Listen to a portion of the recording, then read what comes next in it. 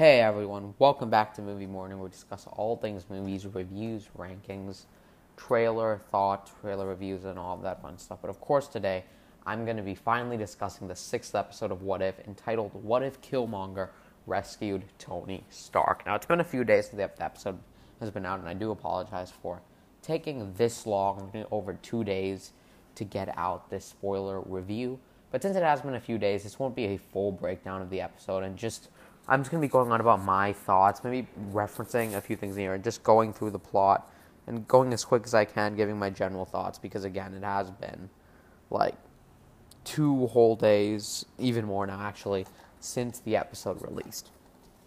So, but with that said, again, if you haven't seen the episode, full spoiler warning, click off, and come back once you have seen the episode, but this won't be a full breakdown, just mainly my thoughts on this sixth episode of What If.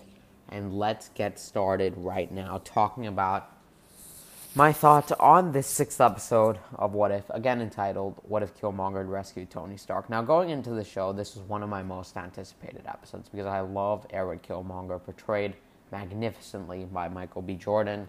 And I really love Tony Stark's origin story. I love the first Iron Man. So kind of changing that around to make it fit this story, and maybe having a lot of Michael B. Jordan interacting with Tony Stark. Obviously, it's not Robert Downey Jr., but I love the idea of all of that. And I was super excited for this episode, and once it was announced on their social media that this would be the episode, I was incredibly excited and looking forward to seeing it when it was going to release on Wednesday. But I have to say that I was unfortunately pretty let down with this episode. Now, looking over social media, it seemed like a lot of people still really enjoyed the episode, despite, a lot of the problems I had. So I might have been in the minority thinking that this was a pretty underwhelming episode of the show. So, yeah, again, so it seems like I'm in the minority, so don't take this as, oh, this is a bad episode. But I personally was pretty underwhelmed by it, and I don't really know what I was expecting. But it just took a direction that I didn't really see coming, but also felt like the easiest direction to go. Now, watching this episode, right from the get-go, the way he's acting, the way people are suspecting, you know that there is something this guy wants other than just, he didn't just help Tony Stark just to help Tony Stark. There's something deeper that he wants here. And it seems like it's revealed later in the episode, again, full spoilers, that he kind of planned for all of this to happen. Tony Stark becoming friends with him, making basically anime figure into a real Iron Man sort of model, but that's controlled by AI. And actually, the reference to I love anime is actually a reference to Michael B. Jordan in real life, so I thought that was kind of cool.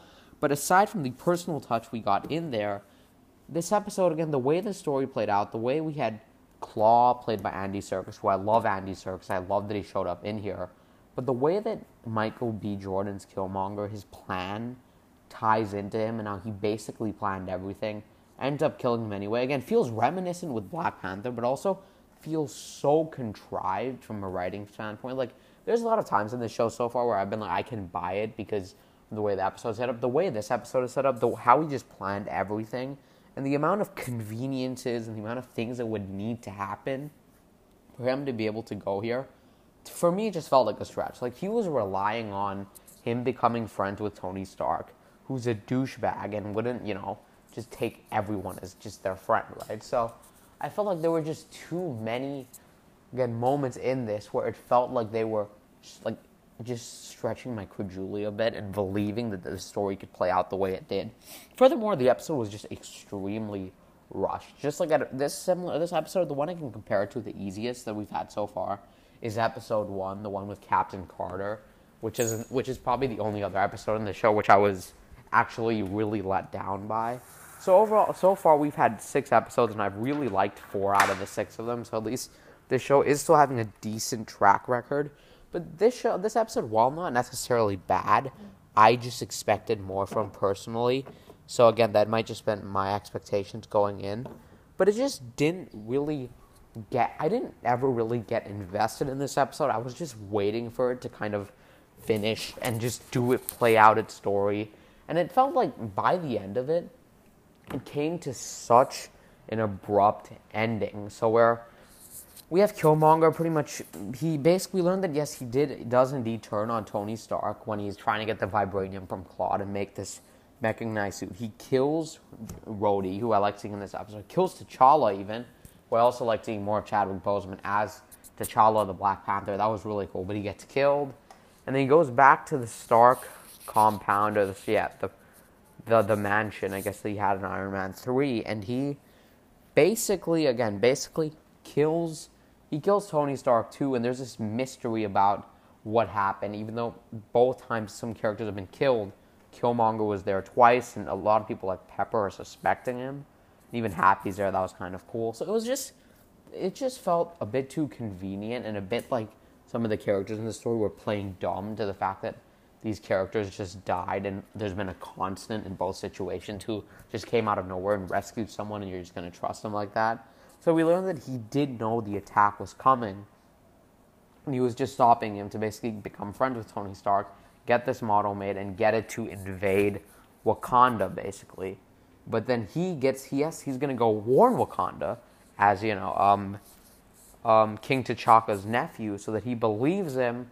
And then he's the one who also takes down this army of robots they create. I don't know if what I said makes sense, but stop this army of robots that he's made with Tony Stark. At least started to make enough that other people could come in and pretty much mass produce them.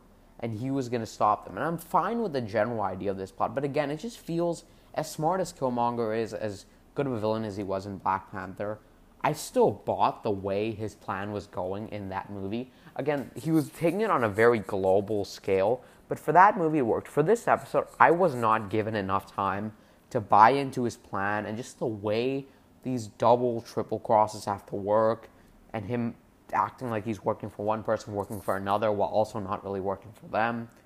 It felt like there was too much going on in this episode, and this was one of the shorter episodes. I think it might have been the shortest so far. And the last thing I'll discuss is the ending of this episode was extremely abrupt.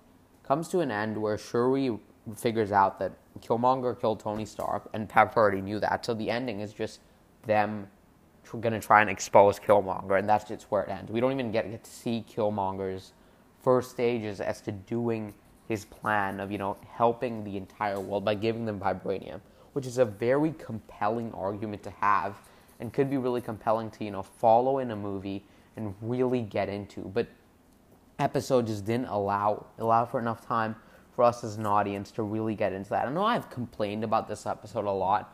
There was actually quite a bit I really liked. Firstly, I really liked the opening scene where we had Killmonger rescue Tony Stark. I love that scene. I love that we got kind of a recreation of that here.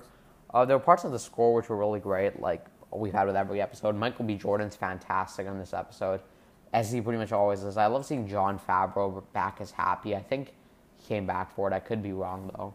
And again, a lot of the appearances by characters I absolutely loved, like I already said. So there is a lot to like in this episode. I'm not spending too much time on it because my general feeling walking out of this was pretty underwhelmed, and just leaving it thinking, I didn't really enjoy that all that much. And I was pretty let down. This episode is basically a mixture of the first Iron Man, except headed in a direction where Tony Stark never went on a cave, combined with Black Panther if Killmonger actually succeeded as planned. But we don't actually get to see that plan play out. The most interesting thing about this episode, to me, was the potential of seeing his plan play out. As soon as he introduced, we found out he was going back to Wakanda, and he was actually going to go through with what he wanted to go through with in Black Panther. Although we saw what actually ended up happening, because he basically swayed T'Challa to agree with him, we never got to see Killmonger's version of that, and I was super excited for it. And when there were a few minutes left in this episode, I actually looked at the clock and thought, there's only a few episodes left, how are they going to wrap all of this up? And they just don't. And I get the idea of cliffhangers, and pretty much all the cliffhangers we've had so far I've loved. I haven't been like, oh, I wanted more. This episode, I really needed more for me to leave feeling satisfied with experiencing this, with the story that they just told. And unfortunately, I just didn't, and I was left kind of let down. I don't want to say it's fully a bad episode or anything, but I did expect a bit more, and that's a bit underwhelming. So that's my thoughts on episode 6 of What If. I don't want to stretch this out any much longer, but If you want to let me know your thoughts, make sure to send in a voice message on Anchor. And if you're enjoying these What If reviews, make sure to share it with your friends. And follow the podcast for more in the coming weeks. And I'm going to make sure to get out a proper spoiler breakdown of episode 7 after it comes out. Thank you guys so much for listening. I'll catch you all next time. Bye-bye.